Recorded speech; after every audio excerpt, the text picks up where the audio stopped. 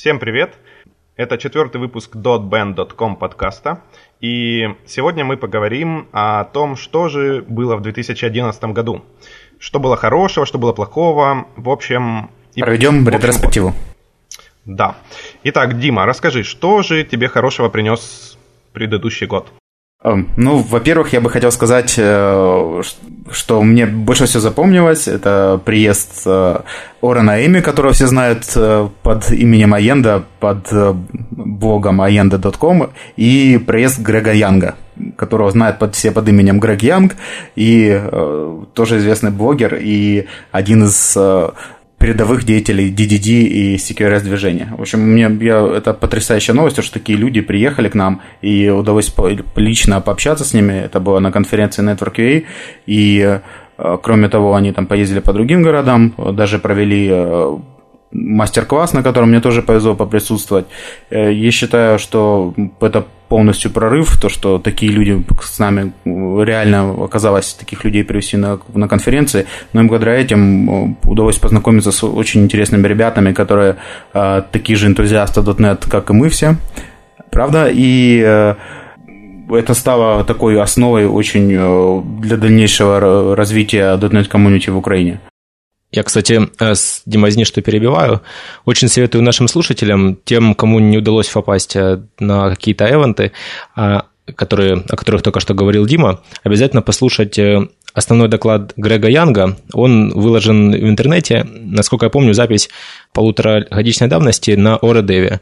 Доклад посвящен DDD, а также эвентсорсингу. Вообще очень рекомендую всем послушать. Это видеозапись, достаточно хорошо там все слышно и понятно, и как минимум вы получите достаточно много экспириенса, который вам пригодится вообще в разработке. По крайней мере, у нашей команды оно очень сильно повернуло, скажем так, наше мировоззрение. Да, мы теперь некоторые проблемы совершенно по-другому смотрим, как их можно решать и что из этого следует.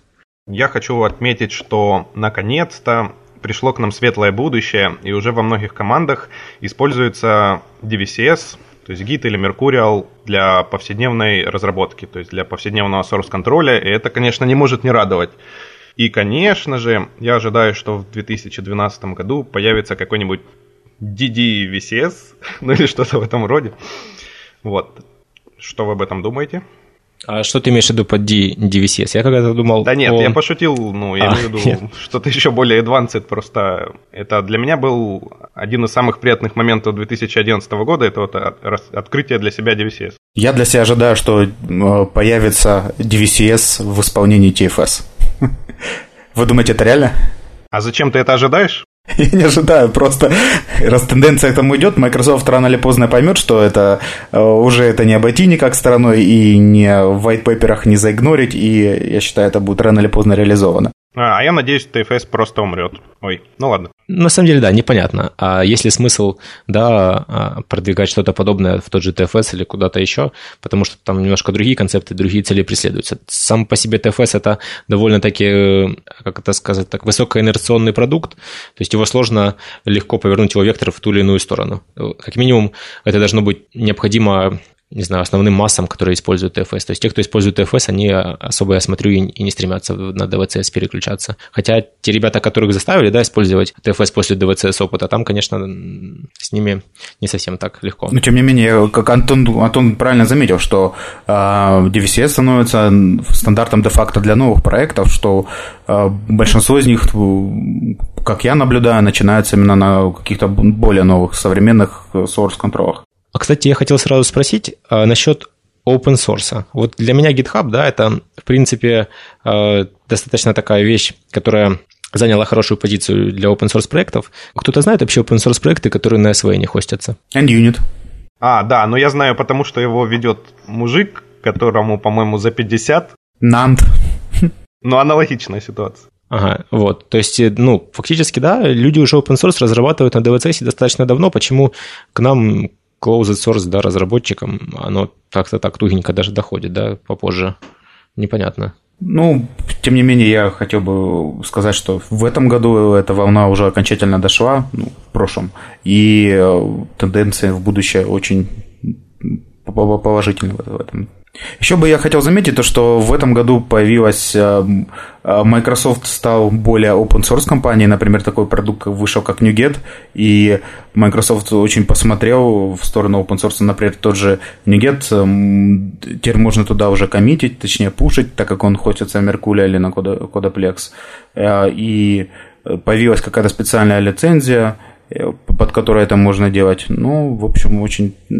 Кроме того, Microsoft выпустил еще других ряд продуктов, которые позволяют, в том числе на GitHub, которые позволяют контрибутить и так далее. Кстати, касательно NuGet, мне очень понравилась их как бы открытость политики, открытость попадания в NuGet как таковой со своим каким-то продуктом. Вот мой коллега, он разрабатывает open-source проект nconfig, и, насколько я понимаю, насколько я помню, от того момента, когда он решил его положить в NuGet, до того момента, как он положил, прошло точно меньше суток. То есть я знаю точно, вот, что там, вечером чувак ушел домой с мыслью, что в NuGet хочет, чтобы это дело появилось, с утра в NuGet уже было. То есть там нет каких-то таких бюрократических проблем с тем, чтобы свой продукт сделать доступным всем остальным. Там все намного проще, там нету ревью вообще такового. Там, может, есть модерация, но ревью на попадание нету вообще. Только постфактум, наверное, не проверяют, чтобы там не было какой-нибудь там вирусов и порнухи. Еще хочется упомянуть, что, я не помню, наверное, не в 2011 году появился, но появился AppHarbor, не может не радовать. То есть очень сильно хочется, чтобы в 2012 он получил еще большее развитие, больше поддержки технологий, фреймворков. Вот. И давайте поговорим о том, что же было не очень хорошо в прошлом году. Толик? А можно я еще о том, что было хорошо? Да. Из того, что хорошо, я просто хотел тоже это отметить. Хорошо, да, все мы помним конференцию Microsoft Build, на которой была презентация Windows 8, там презентация крутых ноутбуков, которые должны работать под управлением этой системой и тому подобных вещей. Мне что здесь понравилось, в принципе, сама по себе Windows 8 довольно противоречивая, как мне показалась, операционка, когда я смотрел MS Build, но когда я ее поставил, пощупал и тому подобное, в принципе, мне понравился концепт. То есть она быстрая, она достаточно легковесная сама по себе, работает чуть ли не быстрее, чем Windows 7 в некоторых сценариях. Но так как это еще Developers Preview, там свои, конечно, есть приколы с установкой там 3 версий Visual Studio, например. Но вот самого направления я могу сказать, что мне нравится. Насколько бы противоречивым оно не было большинству разработчиков, вот тот же самый WinRT, необходимость учить, не знаю, какие-то новые вещи для разработки, там, возможность программировать на JavaScript или 5 HTML, да, это как бы все такое. Есть разные отзывы, но сама тенденция мне нравится. Тебе нравится тенденция все переводить на JavaScript? Нет, мне нравится тенденция, когда операционка и вот все внутренности разрабатываются таким образом, чтобы сделать более приложение... в общем, идея WinRT в том, что он спроектирован так, что приложение сложно на нем написать тормознутым. То есть все длительные операции, например, хождение на файловую систему, они сделаны асинхронными. Но это было еще в Silverlight. Да, но тут теперь это закреплено стандартом де-факто для всех новых приложений. То есть Silverlight мы понимаем, да, что это десктопных приложений вообще немного, это и в браузере он, в принципе, не так сильно прижился. А вот тут все WinRT-приложения по дефолту, они не могут даже производить синхронную запись на диск. Они делают ее асинхронной. И это, реально круто. Потому что у тебя не будет каких-то замороженных курсоров, там, не перерисовывающийся UI и тому подобное. И вот много-много вещей, они вот ребята посмотрели, да, и именно таким образом переделали сам API, да, с которым работает разработчик. А, кстати, заметьте, если будут все приложения написаны на JavaScript, то очень будет легко посмотреть их исходники. Я не знаю, честно, вот про JavaScript я в ту сторону вообще не смотрел. Наверное, да, наверное, нет. Но если он не будет компилируемым, то да. А, кстати, мне что-то кажется, что он компилируемый таки. Компилируемый? По-моему, да. По-моему, там они все сразу в бинарный код. Ну, ладно, я не буду говорить о том, что я знаю плохо. Наши слушатели нас поправят, я уверен. Я вот, ты заговорил про App Harbor, я подумал, а может добиться того, что Azure будет иметь более человеческий вид, или на это шансов практически нет? Да не знаю, мне как-то, как разработчику, пока я под него не пишу, мне посраю. Мне больше важны такие платформы типа Heroku, то есть App Harbor, Но, тем не менее, Azure вроде как объявили, что они будут поддерживать какие-то не только встроенные образы виртуальные, там, винды и прочее, что даже потенциально они будут поддерживать другие операционные системы. отличный от Windows. Ну, будем надеяться. Я надеюсь, что наши русскоязычные Azure MVP нам помогут, будут держать нас в курсе, донесут наши ожидания до команд. Ну, будем надеяться на это. И кроме того, самое главное требование от Azure, мне кажется, это снизить цены, и тогда будет потенциал у них более существенный. Итак, погнали. Что же было плохого? А про Azure это было хорошо или плохо? Я думаю, это было на грани, да? Окей.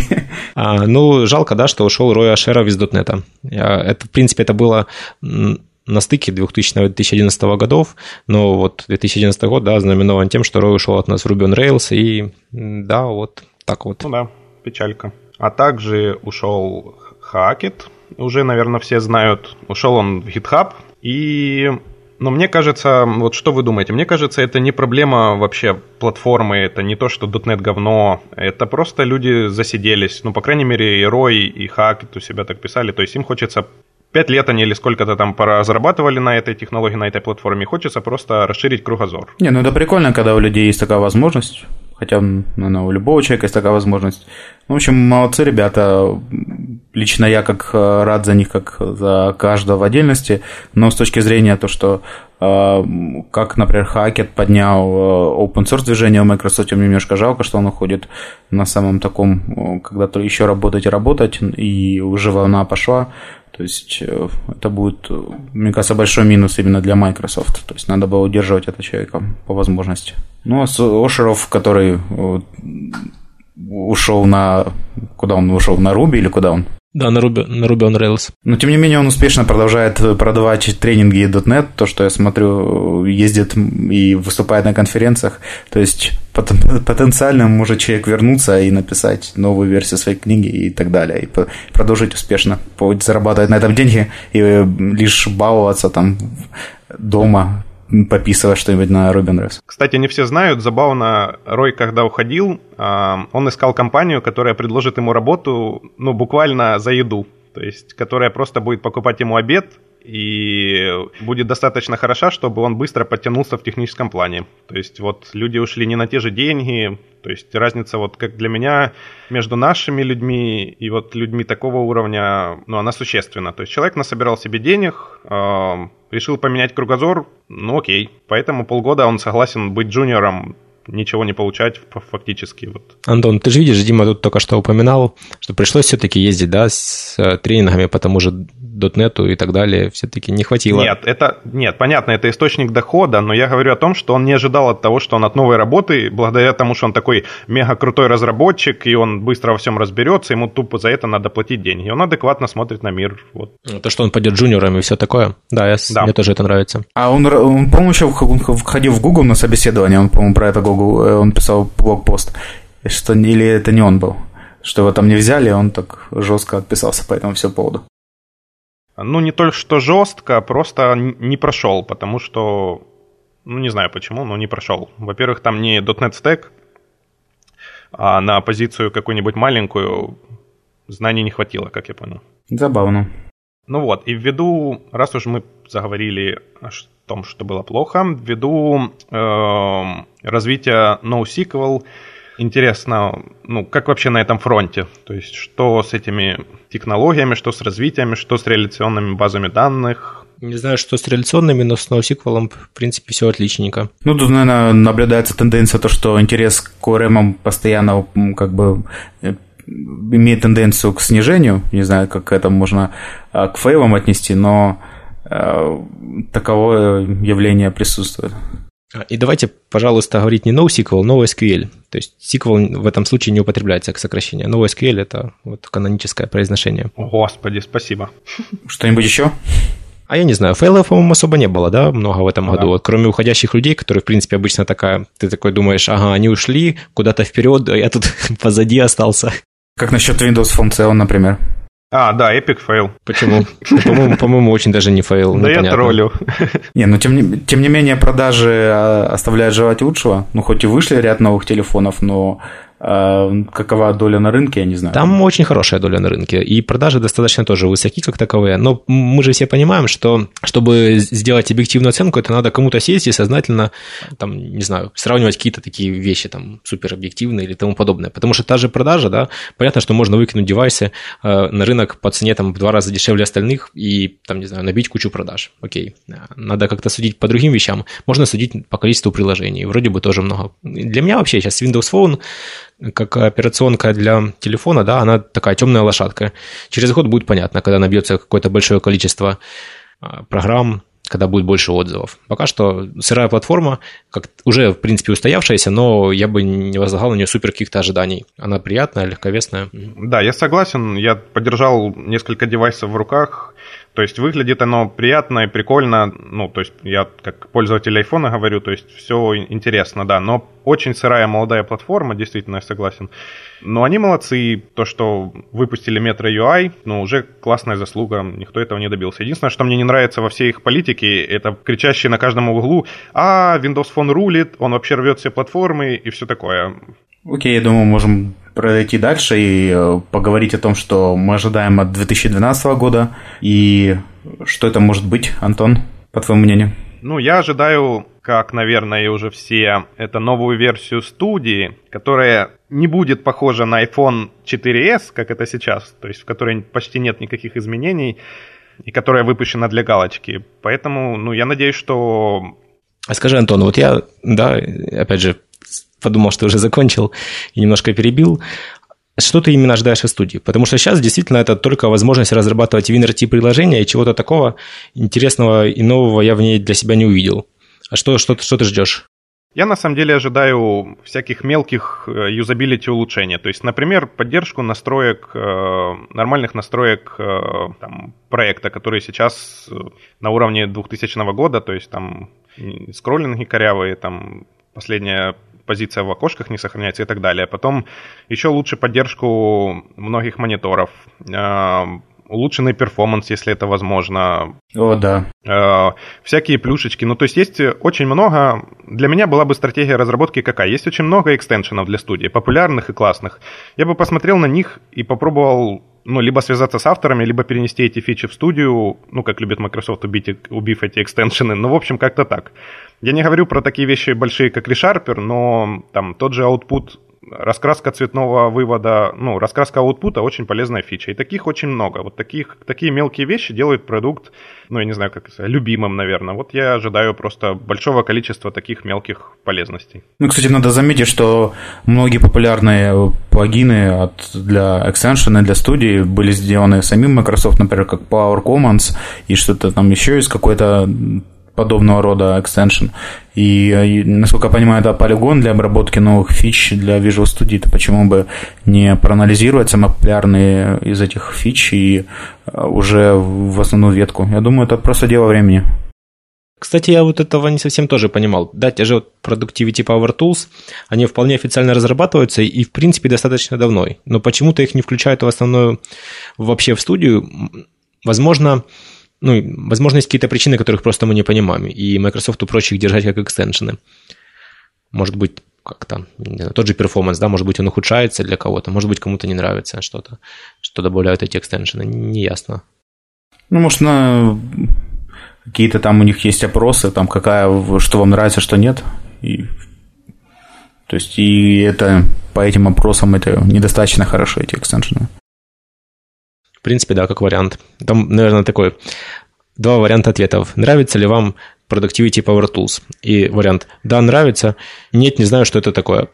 Просто все, кто не знают, они написали второй вариант. Вполне возможно. Окей, да, что еще? Ну, я бы хотел отметить то, что я прочитал пост Микеле Дайказа, то, что он говорит предсказания на 2012 год, то, что они ожидают под платформой Mono, и я ожидаю, что в следующем году Mono сделает какой-то еще очередной рывок, и уже если раньше была Java Everywhere, то есть потенциал к тому, что это будет уже C-Sharp Everywhere, то есть какие-то, потому что C-Sharp будет присутствовать как язык, и Mono будет дополнять .NET Framework на многих платформах, и будет, как уже сейчас есть возможность писать на C-Sharp для iPhone приложения, для Android, и вплоть до того такие вещей, то, что можно писать игры на C-Sharp при помощи Unity Framework, практически под любую платформу, там, включая там, потенциально и PlayStation, и для веба, и так далее. То есть я думаю, то, что ребята, я ожидаю тенденции, то, что Mono будет все популярнее и популярнее. Ну и кроме того, раз мы уже начали говорить про Windows Phone 7 и про то, что будет JavaScript, потенциально я вижу, хоть я так несколько пессимистично в данный момент высказался о Windows Phone 7, но думаю, потенциально будет рост, и я вижу его за счет того, что они сделают возможность писать на JavaScript приложение для Windows Phone 7 при помощи, естественно, Windows RT, и тогда очень интерес среди многих разработчиков возрастет к этой платформе. И думаю, как раз сейчас, в принципе, я вижу основную проблему в Windows Phone 7, то, что недостаточно много приложений, таких, каких хотелось бы людям, по сравнению с другими платформами, таких как Android, iPhone, iOS. И это благодаря новому SDK и WinRT и всяким там новым тулзам это можно будет разрыв быстренько догнать и уже подтянуть тоже платформу саму. Я понял. Дима, я бы, в принципе, думаю, это честно бы сразу сказал, да, о том, что у нас ни у кого нету в обычном пользовании телефона на базе Windows Phone, и, не знаю, я не думаю, что мы можем осознанно об этом всем деле судить. Мы наслышались, да, от знакомых, там, кто что говорит, на что жалуется и тому подобное, но вот неприятно. Может быть, не знаю, если бы телефон был бы у нас, там, у достаточно технических людей, нам бы все понравилось, или наоборот, то есть тут как-то сложно, да, так сказать, не щупая. Ну да, но тем не менее... Я замечаю тенденции, я говорю, не только на Windows Phone 7, что JavaScript потенциально сейчас рулит, хотя и думаю, следующий год каким-то образом подойдет под эгидой JavaScript, то есть он будет развиваться как сервер-сайт язык программирования, и параллельно его будут все убивать, выпуская новые версии там JavaScript альтернатив, как там Dart, там, не знаю, Ceylon, CoffeeScript и так далее. В этом роде все будет очень активная борьба разгораться. Да, кстати, мы немножко проскочили про эту тему, когда из того, что не знаю, куда сказать, но вот я могу сказать то, что в 2011 году, как по мне, интерес к функциональным языкам немножко все-таки поутих, по крайней мере, среди .NET, да, уже с C# все обжились, те, кому это было интересно, кому было неинтересно, так до него не добрались. Я вот, к сожалению, хоть мне было интересно, но так и не добрался до его реального использования. Вот, и уже нету такого, да, когда все там читают, интересуются, что там, как там, монады, все такое. Я думаю, это следствие того, что в самом C# некая функциональщина присутствует, и, а задач, в которых нужна она в чистом виде, их либо мало, либо пока еще мы их не осознаем, поскольку мы не функциональные чуваки. В общем, я бы сказал, что идет переход не к функциональным языкам, не к чистым функциональным языкам программирования, а наоборот, функциональный мир приходит, и это замечательно видно по C#, это можно видеть, как функциональщина приходит в Java мир, например, в ту же Scala, и думаю, это тоже немножко страсть к этим языкам поутихла, потому что они уже объединились. То есть потенциально мы имеем двухпарадигменные языки, которые могут решать задачи и в таком стиле, и в таком стиле. Кстати, как вы думаете, вот мне интересно насчет проекта Kotlin, да, JetBrains, насколько он заиграет или не заиграет, и есть ли его смысл делать? Вот, например, нашу же компанию не так давно купила компания, основной мейнстрим, которая Java, и, насколько я понимаю, они там даже не смотрят ни в сторону Scala как таковой, ни в сторону Kotlin, их там Java устраивает с головой, и никаких там даже интересов нету в эту сторону у тех ребят, которые вот у нас в Америке работают на Java. Как вообще думаете, есть ли смысл, да, разрабатывать Kotlin или нет смысла? То, что я знаю про Kotlin, я посмотрел фичи языка Kotlin, да, очень все прикольно, но у меня сложилось впечатление, что может, я ошибаюсь, конечно, но Kotlin – это попытка сделать из старого Java новый C-Sharp. То есть, потенциально все фишки, они реализовали все фишки, которые уже были практически в C-Sharp, да, конечно, добавили там какие-то там дополнительные свои, то есть, это не без этого. Но, в принципе, он делался очень ограниченным как бы контингентом людей в JetBrains. Я не думаю, что этот язык претендует на мейнстрим на какой-то, ни в какой мере. Гораздо интереснее для меня лично, если мы уже говорили про JetBrains, то проект MPS с Meta Programming System выглядит гораздо более интересно, и он не сильно привязан именно к Java. Потенциально он может быть компилироваться, быть кодогенератором для любого другого языка. Ну, я с Димой согласен. Единственное, что хочу добавить, это как выход еще одного нового языка для меня всегда это хорошо. Ну, во-первых, здоровая конкуренция, во-вторых, может быть, какие-то новшества и фичи, на которые есть посмотреть, чего-то поучиться, расширить кругозор, и все. А так, будет ли он успешен как платформа, понятия не имею. Ну, раз мы заговорили про языки, то я ожидаю в следующем году еще то, что C-Sharp сможет сам расширяться, и очень ожидаемая фишка, которую мы ждем в новом фреймворке, это Compiler as a Service. Вы слышали, она будет в следующем году или ее стоит ждать попозже? Ну, по крайней мере, Roslyn уже вышел, какие-то версии. Насколько я представляю, Compiler as a Service, если ты хочешь его, чтобы он был интегрирован в студию, чтобы плагины могли им пользоваться, то это будет только Visual Studio версии Next. То есть не та, которая вот будет ближайшая зарелизена, а только через нее. А мы сами понимаем, да, что промежуток между Visual Studio это обычно года 2, и вот с точки зрения экстеншенов нам ждать это дело не скоро. С точки зрения отдельного приложения, которое можно скачать, и, возможно, что-то с ним делать и использовать его стендалон, тут непонятно. Вполне может быть, что в этом году мы этого дождемся. А может и нет. Толик не зря работал в Microsoft. Кто-то сливает ему инфу. Ну да, тут дело такое. Я не знаю, насколько это все дело под NDA, но надеюсь, что нет. Не, но тем не менее, это, по-моему, была публичная информация, где писали это, что в Visual Studio .next будет уже компайлер. На билде даже писали. Я очень жду эту штуку, потому что расширять собственный компилятор, и тем образом мы сможем создавать там новые DSL на основании C-Sharp. По-моему, это очень круто, и это то, что для меня будет ключевой фишкой нового фреймворка. Ну, там кроме DSL, это очень сильно забустает рынок экстеншенов для Visual Studio. Вот именно таких каких-то там рефакторинг экстеншенов или чего-то еще, потому что сейчас основной затык в том, что Visual Studio отдает на анализ текст целиком.